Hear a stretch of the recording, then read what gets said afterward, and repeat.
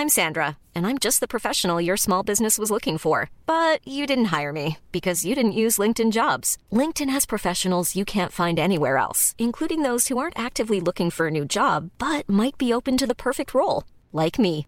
In a given month, over 70% of LinkedIn users don't visit other leading job sites. So if you're not looking on LinkedIn, you'll miss out on great candidates like Sandra. Start hiring professionals like a professional. Post your free job on linkedin.com/people today. Hello and welcome to Close Reads here on the Close Reads Podcast Network. I am David Kern. I'm joined by Heidi White and Tim McIntosh. Heidi and Tim, how's it going in, self-isolation in Colorado and in Washington? You surviving? Surviving. It's the weather's getting nicer, which helps a lot. So we can go outside and go for walks and play in the woods. And yeah. So we miss the way things were, but we're settling in. I think people are figuring out how to settle in to this. How about y'all? I am going a little stir crazy. I'm doing okay. After we record this podcast, I have kind of something fun happening. I'm meeting with the cast who's been helping me develop my play. My play is about Edith Wilson, the wife of Woodrow Wilson, who was president during World War I. And so we were planning on meeting, face to face for another reading of the play, because I rewrote it and I haven't been able to get together with my cast since all this broke out. Yeah. So we're going to meet online. And I was part of, so I'm going to take everybody into the play for a second. The play is about Edith Wilson, in essence, secretly ran the U.S. executive branch for about 18 months. And people would jokingly refer to her as America's first female president, because she kind of was. Her husband had a stroke when he was not far from you, Heidi. He was in Colorado on a whistle-stop tour supporting the League of Nations, and he had a stroke. He's kind of perpetually in bad health the latter part of his presidency. This is after World War I, and they weren't sure what to do. And so the doctor of the president recommended, hey, why don't we just let Mrs. Wilson run the executive branch? She can show him the kind of vital documents that he needs to pay attention to. And she can broker the vital conversations that he needs to have. And so anyway, she ran the presidency. So, but as part of the play there, I wrote a scene after he's had this stroke in which everyone outside of the White House is wondering what's wrong with the president. And I had this little idea. I was like, I wonder what's going on out there in the great big world that people would worry that the president had. And so I looked up, all sorts of rates of illness and mortality in 1920. And what I did not spot, because I was looking in the wrong place apparently, was I did not spot the Spanish influenza, because that's what everyone was like. They were dealing with an epidemic that now everybody's comparing our pandemic to that epidemic. But I missed it in the statistics. But now I'm going to go back and work that into the play, that people were worried that he has the Spanish flu. So that's our literary pandemic relevant tie-in for the day. Well, having read ahead in the Anne of Green Gables series, you show up in the Anne of Green Gables series at any point. There are no pandemics, but there's plenty of sickness. Including in this particular section of the book, actually. Exactly. And comes to the rescue. We are, of course, here to discuss Anne of Green Gables. We are going to discuss chapters 17 through 21. And before we do that, I want to let you know how you can join the conversation. Head over to Facebook, join the Facebook group there. Just search Close Reads in the search bar and you'll find it. On Instagram, we're at Close Reads Pod. You can get the newsletter, closereads.substack.com. And if you want to email us, you can email us at closereadspodcasts@gmail.com. All right, let's dive into this book. Heidi, I wanted to ask you about something, having read this multiple times, and then I'm going to flip it over to you, Tim, in a sort of different way. So as I was reading, I hadn't read this book in a long time, but I vaguely remembered some of the scenes from the series, the TV series, which we've talked about before. But I was thinking about how, when you read the scene, say, where Anne comes to the rescue of Diana's little sister, Ellie Mae, right? Minnie Mae. Minnie Mae, yeah. There, the stakes get raised a little bit. There's a little bit of tension. There's a little bit of, you want to know what's going to happen. And so all those sorts of things, it's become a little bit of a page turner there for like 4 pages. And I was wondering if for you, having read it many times, you read passages like that differently than you think people would who are like excitedly wanting to know what happens.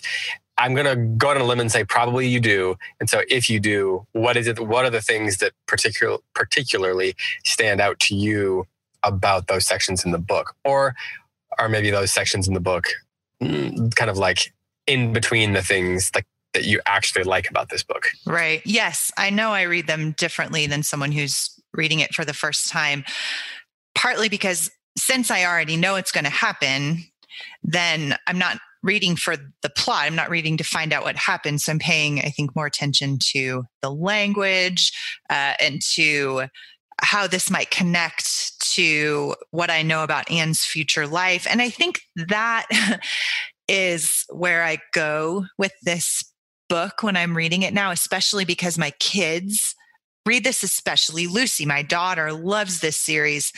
And she's read it before, but she's still reading it through the eyes of a child. And so when I read it, I'm often reading it through her eyes versus my own at this point. And then here's another layer of interpretation for me. And I'm not sure if this is unique to me or if this is just kind of a normal way of reading something you've read a million times.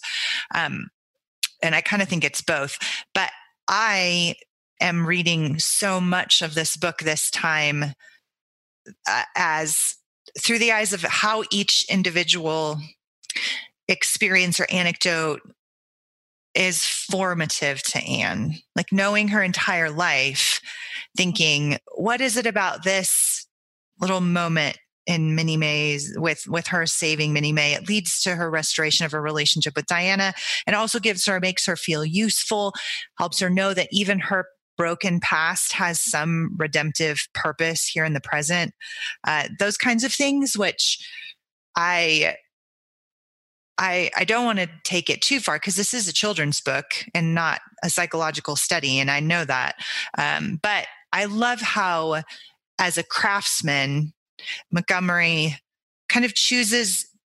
You could tell how thoughtful that she is. It's not just that she's writing the next thing that comes into her head. She's crafted a life for Anne. And each of these early experiences becomes a part of the woman that she becomes someday. So it seems like the faculty that's most important to Anne is her imagination. And it's the faculty that sort of that presumably got her through the orphanage, and her imagination is so engaged with nature. She renames all of the different lakes and the streams and the hills and the houses. She renames them when she arrives at her new house. But it also seems like her imagination is the thing that gets her in trouble most frequently. It's like it's the bridge into her anger oftentimes. And it's the thing that Marilla is most frustrated. And in some ways, when Marilla gets frustrated, sometimes it's not justified, but sometimes it is justified. In those times when it is justified, she's frustrated at Anne's imagination has gone wild. So I wonder what does Montgomery Anne's imagination? Is it a two-edged sword? Like, you mean, how is the author herself judging Anne's wild imagination in the book? Yeah. Because it's like it's developmentally, it seems like it's the thing that in many ways has kept her alive and it's made her who she is. But it's also it's a troubling aspect of her development, I guess. I think that what Montgomery is doing, especially in these early books, it goes back to the ancient kind of Christian idea of the proper ordering of loves. It is Anne's faculty for imagination, her capacity to live in the veil between heaven and earth, that is the goodness of Anne. And Montgomery thinks, and I agree with her, that this is an underdeveloped part of most of humanity. So I don't think it's a double-edged sword, but I do think that absolutely the humor and the kind of underlying more serious contemplation is what to do if that goes a little wild, right? Like, what if the river overflows its banks? What if it's not properly oriented towards the right object and controlled, and so that it is going towards goodness and growth? And Anne she needs that. And so Marilla's role in her life, at least one of the roles that she plays, is by being so prosaic and so mundane that she helps Anne learn how to, it's a pendulum swing, right? Like she's at the other end of the extreme they're the extreme on two sides, to use Aristotle's terms, right? There's Anne with no control over her imagination, and here's Marilla with no development of her imagination. Yeah. And they together move towards the mean between the two extremes. And they help each other get there. But I don't think it's a double-edged sword in the sense that she's exploring whether or not imagination is good. I think she's saying imagination is good, but needs to be controlled. And Anne doesn't know how to do that. And that's part of what Anne of Green Gables is. Now, it's part of a whole series. And a lot of people read this as a one-off book. They read it as a standalone novel, which is perfectly fine. But in the context of the whole Anne canon, it is very clear that Anne's development towards finding that mean empowers her to be a redemptive force to everybody that she meets, including herself and Gilbert and her children and everybody. But she does learn in this book how to control her imagination. It's interesting that right around the middle of the book is chapter 20, which is called A Good Imagination Gone Wrong. It seems pretty clear that Lucy Maud Montgomery considers Anne's imagination to be a good thing. But then this chapter, of course, is all about there's this hilarious line where Marilla is making Anne march through what she has, the haunted wood. Convinced herself is a haunted wood, to go bring something to Diana's mom or something like that. And Anne says, it's on 235 in my book, it says, Anne might plead and cry as she liked, and did, for her terror was very real. Her imagination had run away with her, and she held the spruce grove in mortal dread after nightfall. But Marilla was inexorable. She marched the shrinking ghost seer down to the spring and ordered her to proceed straight away over the bridge and into the dusky retreats of wailing ladies and headless specters beyond. Oh, Marilla, how can you be so cruel? Sobbed Anne. What would you feel like if your white thing did snatch me up and carry me off? I'll risk it, said Marilla. Best line in the book. You know I always mean what I say. I'll cure you of imagining ghosts into places. March now. Anne marched. Well, that is, she stumbled over the bridge and went shuddering up the horrible dim path beyond. Anne never forgot that walk. Bitterly did she repent the license she had given to her imagination. The goblins of her fancy lurked in every shadow about her, reaching out their cold, fleshless hands to grasp the terrified small girl who had called them into being. A white strip of birch bark blowing up from the hollow over the brown floor of the grove made her heart stand still. The long-drawn wail of two old boughs rubbing against each other brought out the perspiration in beads on her forehead. The swoop of bats in the darkness over her was as the wings of unearthly creatures. When she reached Mr. William Bell's field, she fled across it as if pursued by an army of white things, and arrived at the very kitchen door so out of breath she could hardly gasp out her request for the apron pattern. I love that the bit about bitterly did she repent the license she had given her imagination. Yeah, it's a great line. So it seems that she does value it, but she also does, Lucy Montgomery does believe that you have to, rule yourself, right? Yes. You have to, even the things that you're gifted in or your strengths or whatever, the ability to rule yourself is important. And that's the, Anne constantly says it, right? Like when she meets Diana's great aunt, she says, she basically says, Marilla Cuthbert is trying to raise me, right? And she's trying to, cure me of all these problems that I have. But it's a terrible burden for her. And so even Anne recognizes that she needs to be, learn to rule herself, so to speak, and control her imagination. And, so she even recognizes it and recognizes the challenge that it is. But, her imagination is so powerful that it can kind of wins the day pretty often. Right. I've noticed also that Marilla in this section is learning to not, how do I say this? She doesn't try to just block Anne's imagination or block her kind of joy. She actually lets her sort of indulge it a little bit. And if Anne is getting extremely hot and angry about something, she'll indulge it instead of just saying stop. She'll kind of let it run its course because she's seen Anne has this pattern of kind of coming back after a great wrong and apologizing. The first one being when she comes back and she has to apologize to Marilla. Like there's this kind of pattern that Anne is recognizing. She'll kind of come to see the error of her ways. And the more she's kind of given license to explore how she feels, the more rapidly she'll recognize her error. And it seems like Marilla's recognizing that. Yeah. Yeah, it's interesting to watch Marilla kind of change. I was thinking how everyone around Anne sort of changes because of her.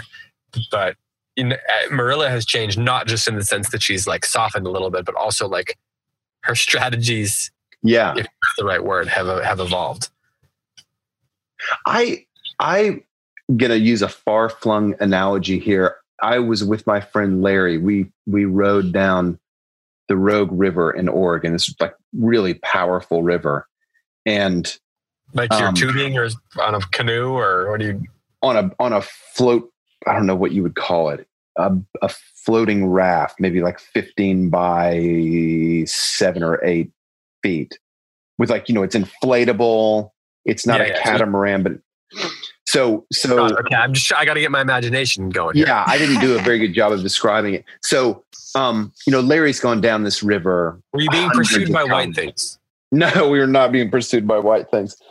So I got in the cockpit of the boat, which means that I've got an oar in each hand and I'm the one who's responsible to kind of like follow the river. And I remember Larry saying, no, if you get into a position where you're fighting against the river instead of trying to like work with the flow of the water, if you're trying to fight it, you're going to lose every time because you cannot beat the water. There's so much power underneath this boat that you can't wrestle it into place. And it seems like there's something like that going on with Anne that Marilla has recognized.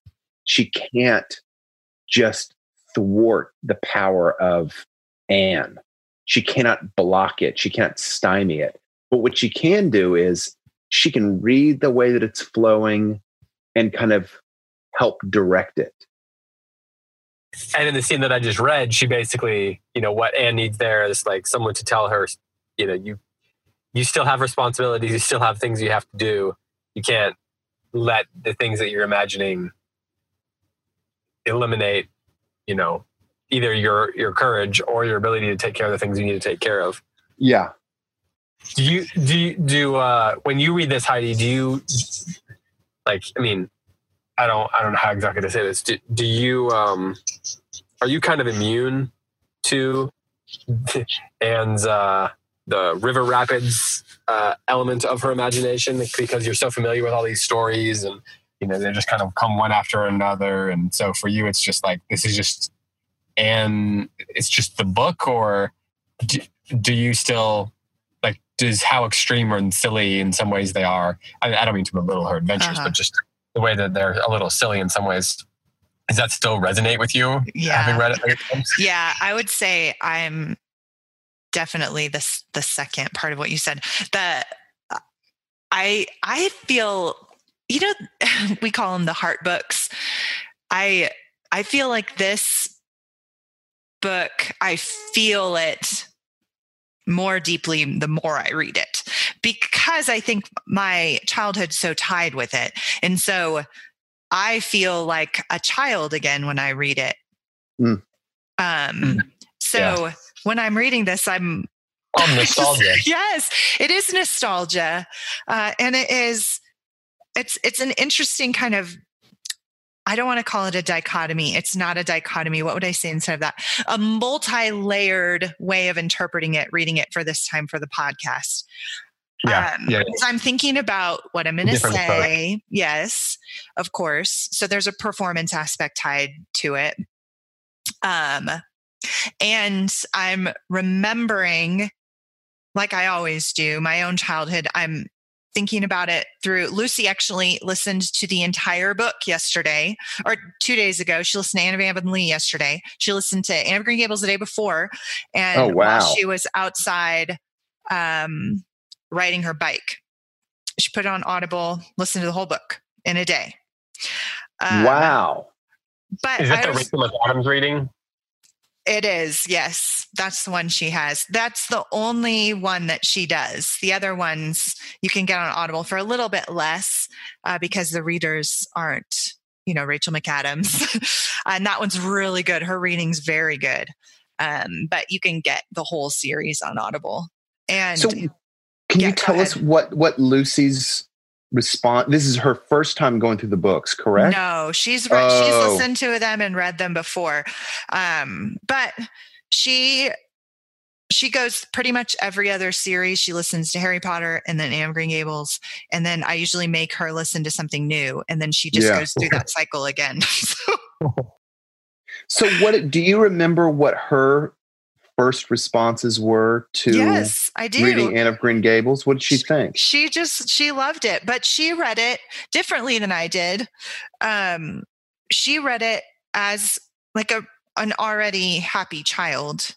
So when she read it, she didn't, she just read it differently than I did. I asked her, she just thought it was fun. Like, this is just a really fun book. And then she wanted to cook everything that Anne cooked. So we got an Anne of Green Gables cookbook. I love it. I love it. So it wasn't like it was not healing. Well, maybe it was healing for you. It was a different. It more accessed that delight, and she went outside more, and I love that. And that's one of the things I love about Anne is how much delight and magic she finds in nature. Yeah, and that helped unlock that in Lucy. When she listens to Anne of Green Gables, she prefers to listen than to read because she can do something with her hands while she's listening. And she always goes outside. And I find that just really interesting. Yeah. She doesn't do the same thing when she's listening to other books. Like she doesn't go outside all the time when she's listening to Harry Potter. She goes outside when she's listening to Anne. And I think that's delightful. And there's something about that. And what I also love the haunted wood scene. It is the heart of the book. And I know that that's intentional. And it's also by far the experience that Anne refers to the most in later books as being formative to her imagination. She refers to it herself many times later in life. As an adult, she tells the story of the haunted wood thing to her kids. And she has one child in particular who's very imaginative like she was. And she tells this boy this story. And she laughs at it later as an adult. Of course she does. But it was super formative, very formative to her to have to see kind of, as you pointed out earlier, Tim, the sickness, the dark underbelly of having an untamed, unruled imagination. And she was on that path. I think the book is insinuating that she was so much in her own head that she needed a dose of reality that's a little bit funny and also quite terrifying. Like, this would be really scary. To have to make that walk. Yes. Yeah, for sure. The ghost of the little murdered child. And it's hilarious. I'm not trying to make too much of it, but it is really funny. But it's very formative to her to have that, those checks and balances imposed by such a prosaic person as Marilla. I mean, I'm not going to lie. I'm an adult and I have little kids. And when I go for a walk at nighttime in my neighborhood with all the trees around and the owls and the bats, I can imagine plenty of things that, that could be out there getting ready to attack me. So, I kind of understand it. Right. Exactly. 12-year-old girls. Yes. I mean, I usually don't sprint through the neighborhood at full speed in the middle of the night, but. Well, we're all doing that. We're all in temptation. We're all under the temptation of doing that now. Like that capacity of the imagination to invent and indulge in a catastrophe is called catastrophizing. There's a real term for that. And we are in danger in our culture with this epidemic all over the world. Even people in power, right, who have power over our imaginations, are writing articles left and right about how things are going to go wrong and we're all going to die and things. It's part of the human instinct to catastrophize, and it's dangerous. It's very dangerous, and Anne has a check and a balance for it. It's funny how easy that mentality is. Like I noticed myself the other day. The internet we had just a bad connection. And I was like, man, the virus is even affecting the internet.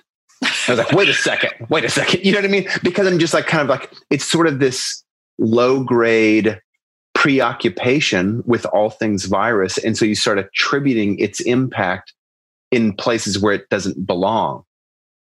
Yeah. I was thinking about how I have really bad allergies and the pollen's terrible right now. Like, it's just covering my car. And so, if none of this was going on, I would be uncomfortable because of allergies. My ears would be, have all this pressure in it, and my throat would be tickling and like all the things that are normal. But with this kind of hanging over us, every little thing becomes cause for fear, because you imagine that the thing that it's this thing that I deal with 75% of the year. I'm dealing with allergies or sinus problems in some way. Right. So I'm actually should be used to it. I should know, like intellectually, I should be able to say, okay, I know exactly what this is. Like my brain, my body has a record of what's going on, what's happening to it right now. It even has developed strategies for coping with it. But my imagination, out of fear, turns that into the scratch in the back of my throat that is clearly because of the pollen becomes, a sign that could be something worse, which is not to say we shouldn't be watchful. And we should watch out for ourselves and our families, be cautious and take precautions and things like that. But there's a difference between being cautious and taking precautions and allowing our imaginations because of fear to catastrophize, as you're saying there. So I agree with everything you're saying, but so what I want to do is understand a little bit more about how this ties to Anne, because Heidi, you're saying that she has a check and a balance. Would you say that check and balance is inherent, or is that what Marilla is nurturing? Yes, it's being formed in her. And because she's part of a community, and it's the community that's healing to her. And I think that's so important in understanding the moral universe of Lucy Maud Montgomery, is that everybody is subject to being part of a community. And Marilla and Anne are so opposite to each other that they form kind of like I said, the two, I'm doing the hand motions right now, by the way. Imagine. Imagine them on a continuum, and there's Marilla on one end and Anne on the other. And as they learn to love each other, they bring each other to the mean between the two extremes. And that is part of the formation and the education of Anne. And it's also part of the formation and the education of the people she comes in contact with. Like Diana is another example of that. Diana, raised by a really overly strict mother who is kind of not allowed to be an imaginative child, and Anne becomes her companion and draws her out of it. But Diana's never going to be like Anne. But the thing about Diana and how she educates and forms Anne is that she's loyal and she's steady, and it gives Anne somebody to lead, and Diana somebody to model herself after, besides just her strict and overbearing mother.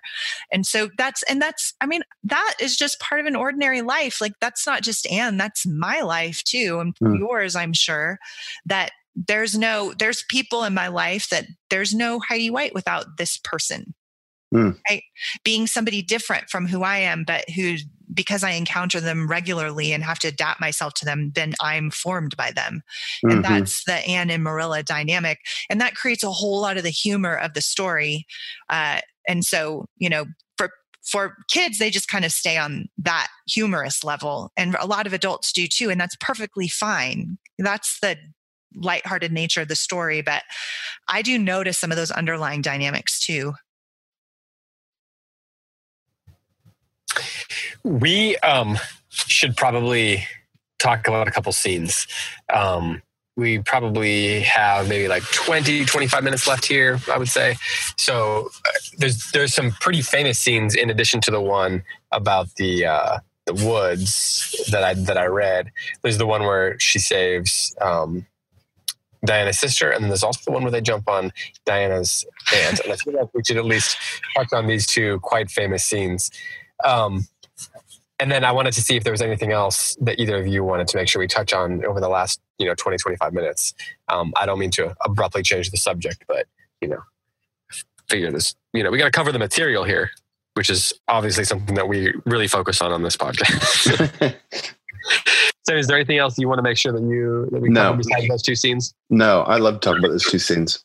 So as a lead into that, while I look for chapter 18 is called Anne to the Rescue. Tim, I've been asking you, from your perspective as someone who's never read the story before, only, barely, well, I don't say barely, but only loosely familiar with the character and the scenes and stuff like that. How has your opinion of Anne changed? You talked about how she was, very delightful. Has it deepened? Has it, what's the opposite of deepened? Shallow doesn't seem like the right word, but has it changed? Has your perspective on Anne changed each time through each section that we've read? Yeah, she's just growing up. It's great.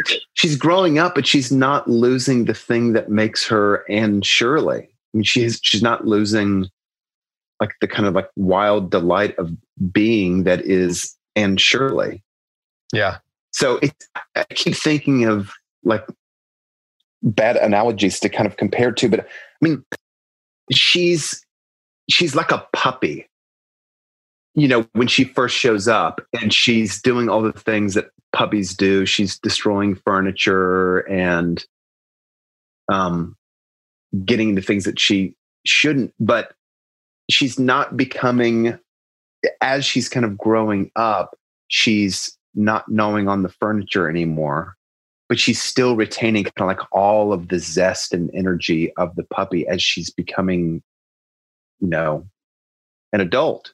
So I think it's great. And I think this scene, especially the croup scene, is like a real evidence that she has this sort of like capacity within her that's real evidence of maybe like a signal event of her becoming an adult. She is put in this potentially catastrophic position, and she saves this child's life through her attention and care, and she focuses all of her energy and corrals her imagination to focus on the well-being of this child, and everyone kind of can see it by the end.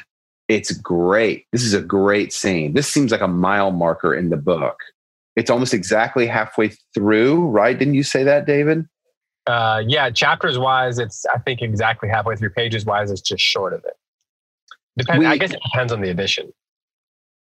we've talked about how oftentimes books will have a kind of pivotal moment in which the hero kind of changes their agenda, from seeking to understand to action. And I just wonder if the design of this book is such that this scene is kind of a shift. Obviously, I don't know. I haven't read the book. I've only read through the chapters that we read this week. But I wonder if it is kind of a signal in an event that will evidence that, Anna's really, she's becoming a young woman. Well, I do, it's interesting that you say that, because I do think that this whole section includes a number of things that signal a change. So there's this scene, which we can talk about in depth here in a second, but there's also her sort of academic war with Gilbert. Mm-hmm. Oh, yeah. Almost last week, that comes to the surface here in this section. And so that suggests a sort of, her competitive nature. We're learning more about her. It also shows, she's more than imaginative. She's quite smart. She's capable. She's, when she puts her mind to something, she can accomplish things. And then there's, her ability to, win people over continues to show up with Diana's rich aunt. And so a number of things that I think are set in place are creating some of the action that leads into the second half of the book as we lead up to, the denouement and, setting the stage for the future books and things like that. But it's also in this section, isn't it? Is it Mr. Phillips who says that she is one of the most clever students that he has? Yes. So another kind of like evidence that she has got great gifts and she's beginning to bring those gifts to bear on this town. It's chapter 18. It's the same chapter as where she saves the day, because she's sitting and talking to Matthew before Diana bursts in the door, and they're chatting, and he says, "I guess you're all right at anything. Mr. Phillips told me last week in Blair's store at Carmody that you was the smartest scholar in school and was making rapid progress." Rapid progress was his very words. There's them as runs down Teddy Phillips and says he ain't much of a teacher, but I guess he's all right. Matthew would have thought anyone who praised Anne was all right. Heidi, where does this scene where she saves the day rank for you in the Adventures of Anne and Shirley, in terms of like all the different escapades? And, you had to rank the 10 different escapades in this book. Where does this fall? In fact, we should make this list. Heidi's Smith of Anne of Green Gables escapades. And at the end of the book, you should have to take us through the order from bottom to 10 to 1 or whatever. What is the criteria? What am I judging? What's your ranking? It's not. You gave me the assignment. I knew you were going to say that though, because that's what you say about the every year on the close streets. You're like, you make up your own criteria on the brackets. Yeah. This one's pretty high. It's a turning point, and it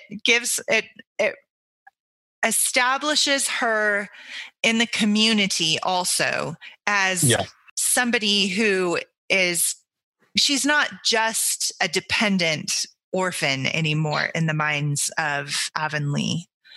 She already has earned a reputation of being a smart scholar and of being a good friend. Like the other kids like her, and Marilla was worried about that. But here, adults are starting to take her seriously as somebody who has something to offer. And she's been around long enough in the community that now she's not just like Marilla's weird orphan.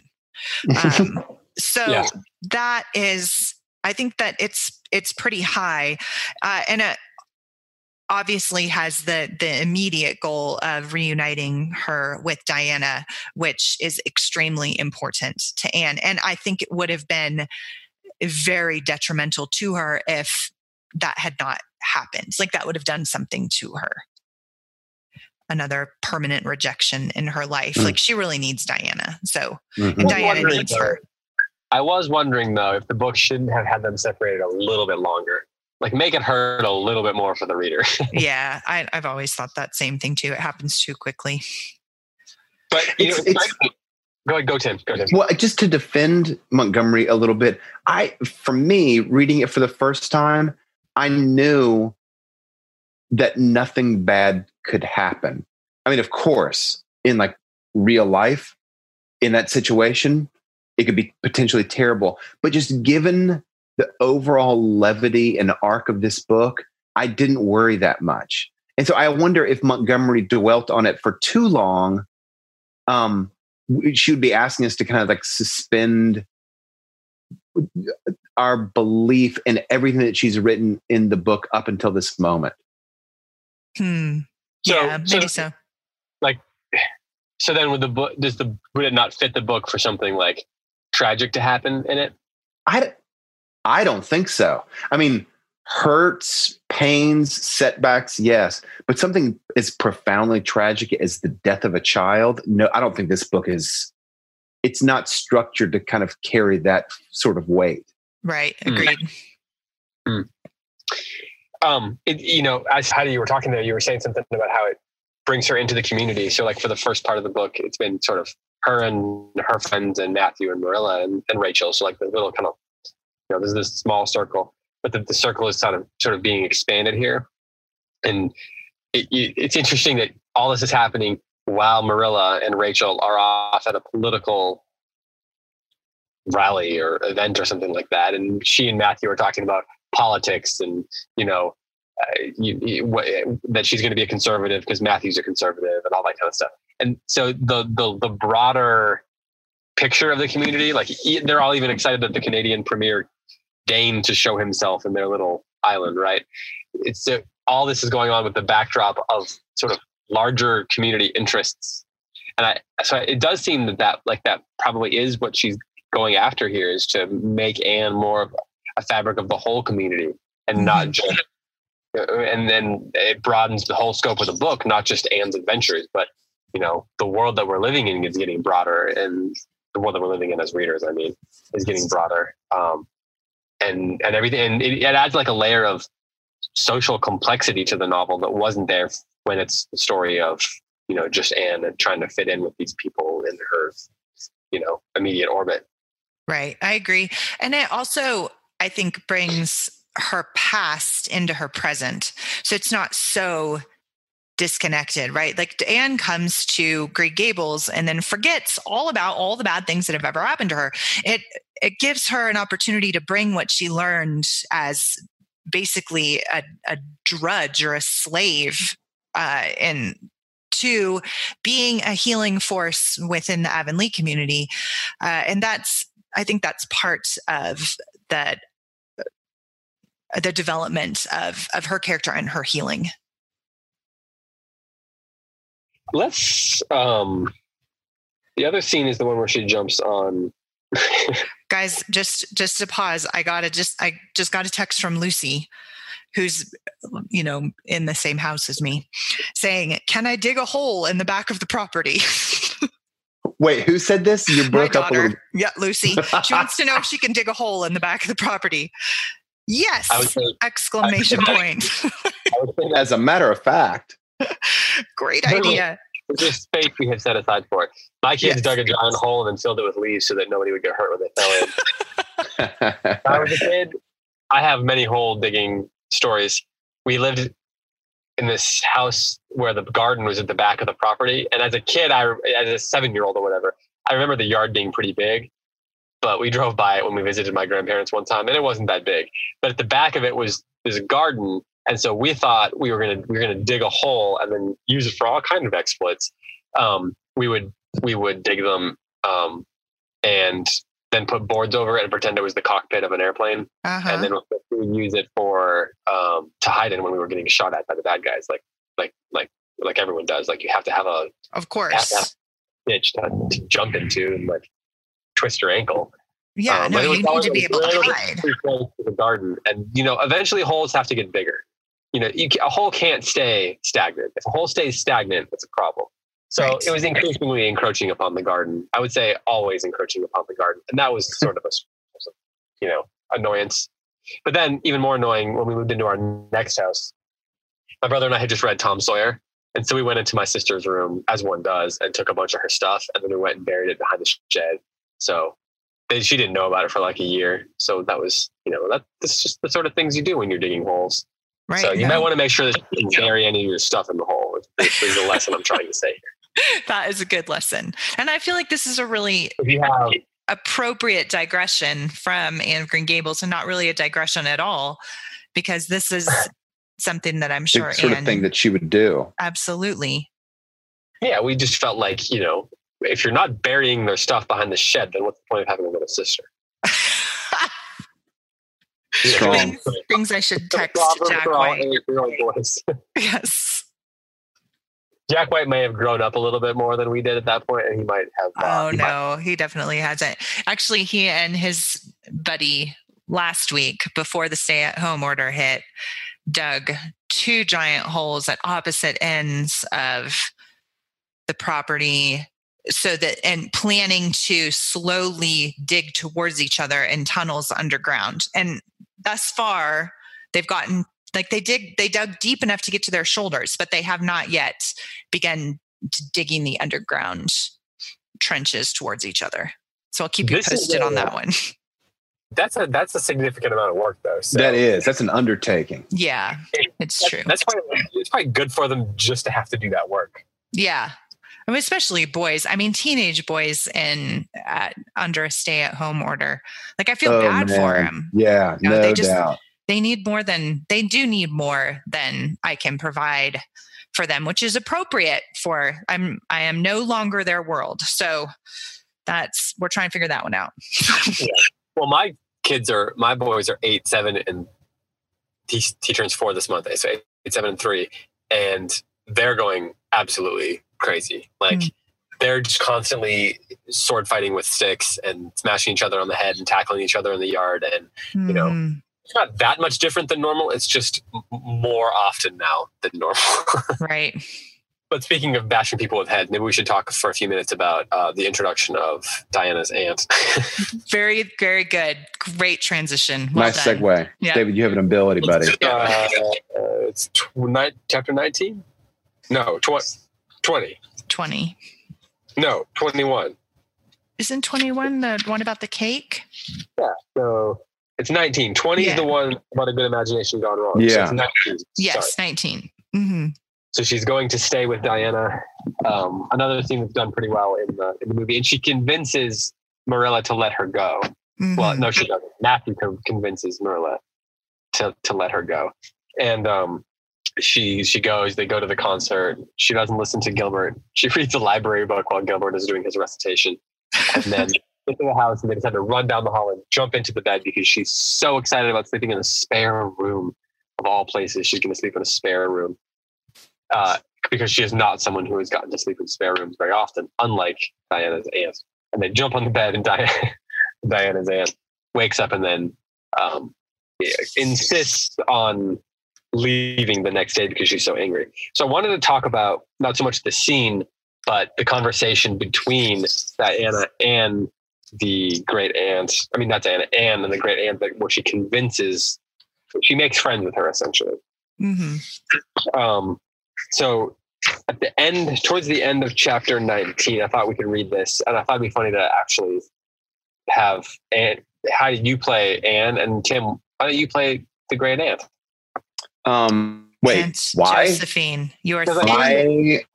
I feel like I've been typecast as an old curmudgeon. Well, I mean, if the shoe fits.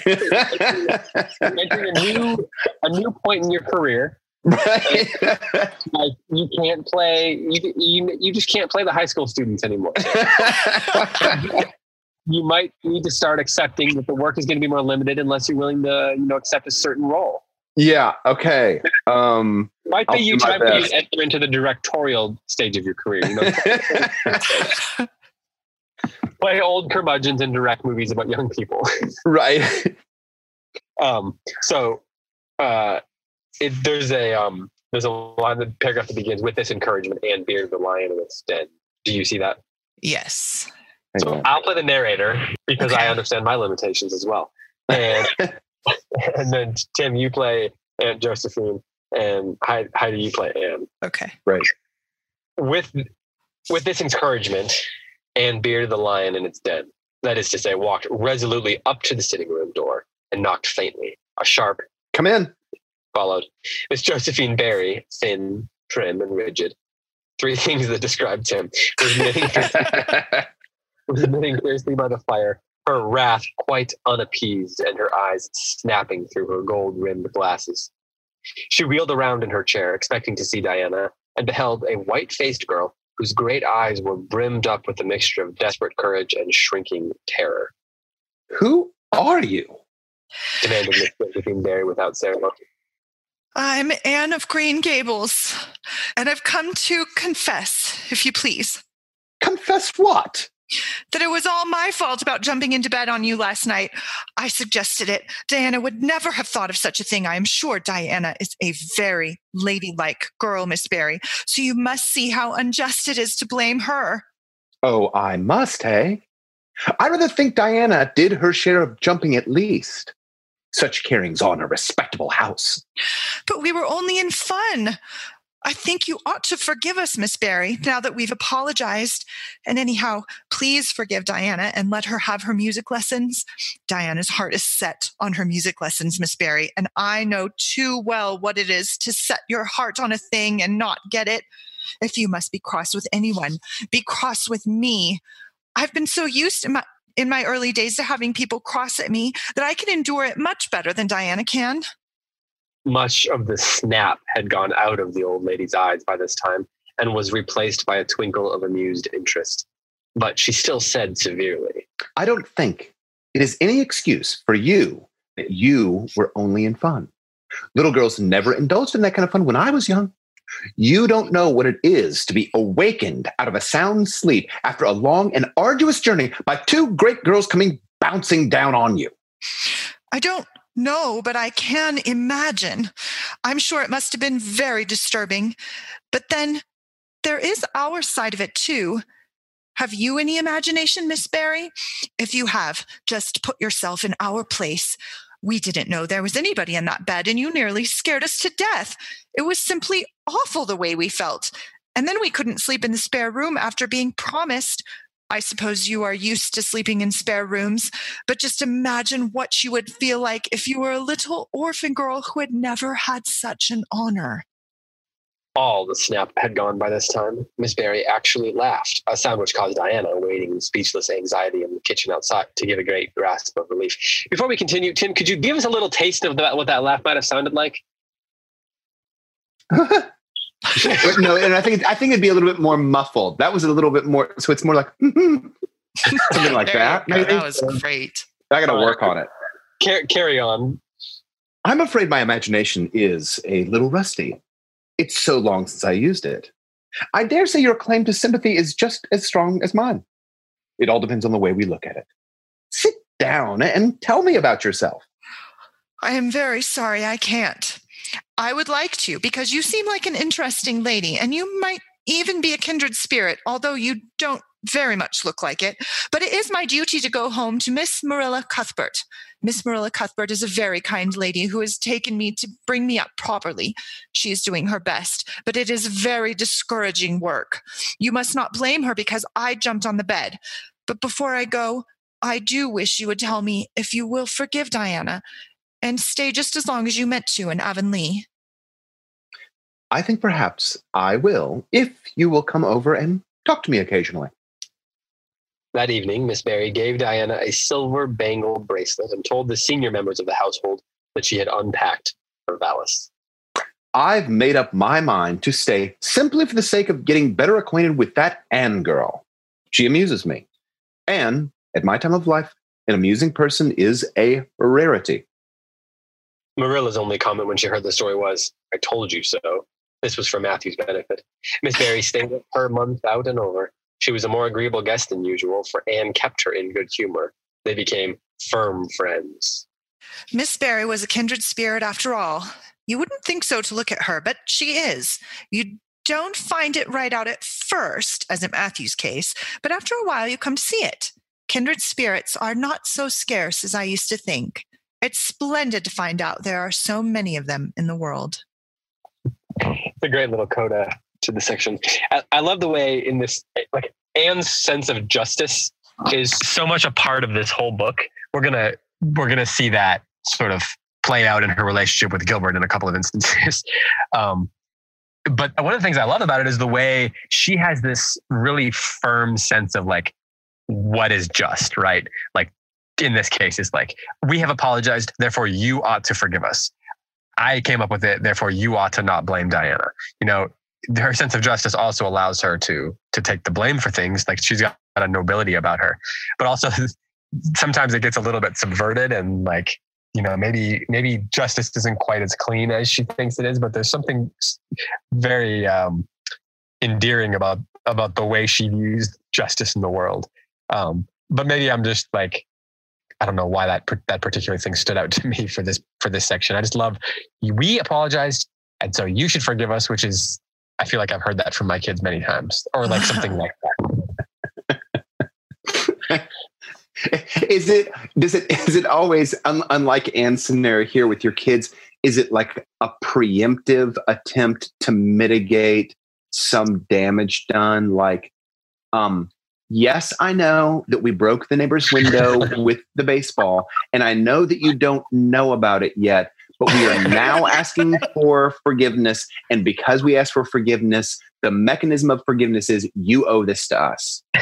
Is this anything like that? I don't know that my kids are quite old enough yet to be that. Okay. That's savvy. But there has emerged a recent trend with my oldest child where his conscience pains him enough that he'll come to me, you know, like he'll have taken the iPad and gone to, you know, look up something about, I don't know, some Risk. Like he'll go to play Risk online, which he's only supposed to do with my dad. It's like one of the things they do together. And so he'll go do that, but then he won't play. He either won't have asked, or he'll, you know, whatever it is, or he'll have taken some candy or something that he's not supposed to eat. And then he'll come to me, the game half played, the cookie half eaten. And he'll be like, I know I didn't ask, but here you go. and then I'll just kind of give him that look, you know, and then he'll just walk away with his tail between his legs. Yeah. And then I'll say something to him later. But in those moments, it's like probably not necessary for me to say anything to him because he already feels bad. But like children have this very distinct and unique sense of the way justice works in the world. And like, they really believe in it. That's the thing. Like for sure. They really believe that justice is a thing that ought to be doled out, and they feel it when they're part of the problem, you know, when they're part of the reason that justice has been thwarted, or like when they know that justice is warranted against them, they really feel it. Yeah, that's true.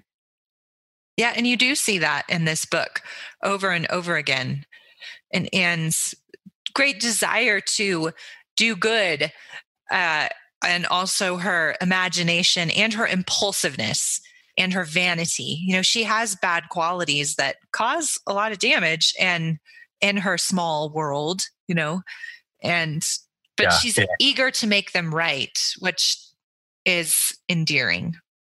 Well, one of the reasons I think the second half of this novel is really, really good and a little bit more complex than the first half is because there's even this sense that like, so she has this sense of justice, but her sense of justice gets completely out of whack. Like she holds grudges against Gilbert, say, in a way that are not just. And so she has to learn about, just like with her imagination, about like being the ruler over her own self, you know. And I think that the book gets really interesting in the way that it explores that sort of thing. So I guess that's my, you know, final thought preview for the next section. So Tim, look out for more contemplations of justice, I guess. Yeah. Okay. I'm going to. Well, I guess that's a good time to let you both offer some final thoughts. Heidi, what's your final thought? And then Tim, let you close us out. Well, as you both pointed out, this novel has a structure to it. It feels like it's just episodes, right? This chapter is about Anne setting Diana drunk, and then there's another chapter. So in a way, it kind of feels like beads on a string, but there is also a development. There's not necessarily one cohesive plot, but it's moving towards something, which is the formation and the education towards goodness of Anne and her community.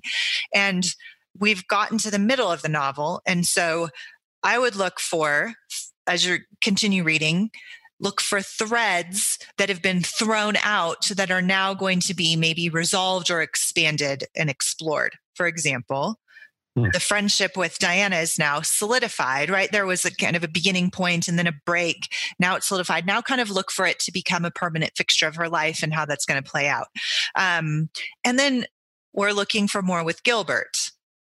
That's a thread that's unresolved. So look for that to happen. So what are my encouragement would be, as you're noticing the beads on a string, also notice that there is a development in which threads have been thrown out that they're going to be woven together. All right, Tim, your final thoughts. What are you excited for? What are you, I don't know, whatever. You have a chance to say whatever you want. We can talk about basketball again if you want. I want to echo what Heidi said. As a first-time reader of Anne of Green Gables, this is the moment where I do see that these episodes are very delicately structured, like they're working together, because I didn't see it until this section. It felt like an episodic book, but now I'm like, oh, yeah, there's a cohesive whole that's developing. And I think it's a tribute to the dexterity of our writer that it kind of took a while to see it. She's not drawing in such big, bold lines that, you're kind of smacked back by it. It took me some time to appreciate it. One of the things that I've noticed is Anne's affections or maybe her attention is being shifted from the natural world to the human world. And so I'm curious to see how the one feeds the other, if in fact it does. That's a good point. That's interesting. Yeah, I'm gonna look for that. I haven't thought about that before. Even her, like, the talk of politics and stuff is so out of the ordinary with this book. To hear them talking about, conservatism and liberalism and, things like that, just, it feels different than the rest of the book. At least for Anne to participate in it. So, yeah. All right. Well, thanks to you both.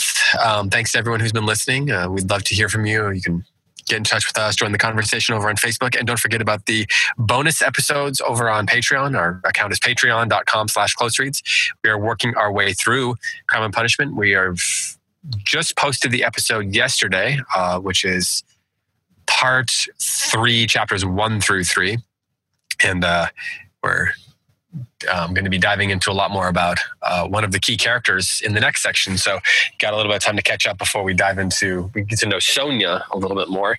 Do either of you want to say anything about those bonus episodes we've been doing before we officially end this recording and say farewell? Either of you want to say anything about that? I do. I've loved the bonus episodes. I love having the opportunity to kind of sink our teeth into a really meaty book that takes a long time, that we're talking about going a lot deeper. I feel like in this particular book, partly because of the nature of the book and partly because we just have more time. And I love that. And then also, I think for my other comment is that I've been thinking a lot as we do Anne Green Gables on one hand and Crime and Punishment on the other, of the kind of the romantic ideal in approaching the world and suffering and human life and ordinary life versus Dostoevsky's kind of Russian darkness and existential and political contemplations in Crime and Punishment. And I've been thinking about those two perspectives on literature, and there's a place for both of them in literature, and I think there's a place for both of them in the human life. They're both true. And so I've been thinking a lot about that. And so I'd be curious for listeners and readers who are listening to both, just their thoughts on that. Yeah. Post that maybe on the Facebook page or send us a PM. But I'm really interested in that. I've been thinking a lot about that. Tim, do you want to add anything? I agree with Heidi that reading these two books kind of in juxtaposition with each other, it really isn't it's a study in literature, because, man, Dostoevsky is like realism with a capital R, and Anne of Green Gables. I'm just going to use Heidi's word. I think you called it, maybe it's like romanticism. But I mean that as a complimentary word. Some people use that as a derogatory word in kind of like the history of ideas. And each of these books, they function on you in such a profoundly different way. And they're both just wildly successful. You know, it's kind of like if you just made your playbook of literature based on one book and not the other book, then I think you've got kind of an impoverished vision of literature. But if you can embrace both of these kind of accounts of just like the glories of reading, then I think that you've expanded your capacity as a reader. You know, you're starting to approximate the size of your capacity as a reader. Well said. Can I say one more thing, David? Yeah, of course. There have been a few people on the Close Reads Facebook page that have been asking about, hey, when's the Plays the Thing going to be released? Heidi and I are working on it. We have decided to release the play that we're working on now, which is As You Like It, in a batch. That's why we haven't released them one after the other. So we have 2 more episodes before we release that batch. And hopefully, I don't know, Heidi, next 10 days is when we're hoping to finish recording. Absolutely. That sounds great. Cool. Yeah. Just get us those files and we'll get them up for the people. Get the people what they want. Get the people what they want. As Jalen Rose says, Tim knows who that is. I do. All right. Well, thanks to you both. Those were great final thoughts. I actually really appreciate both what you both said there about that reading these books together is kind of like, that's what the reading life is supposed to be like. So that, that was really well said by both of you. When I said I actually appreciated it, I didn't mean it like I actually appreciated, unlike most of the other things that you said. You're like, wow, I actually appreciate what you're saying right now. All right, well, with that, for Tim McIntosh and for Heidi White, I'm David Kern. Thanks so much for listening. And until next time, happy reading.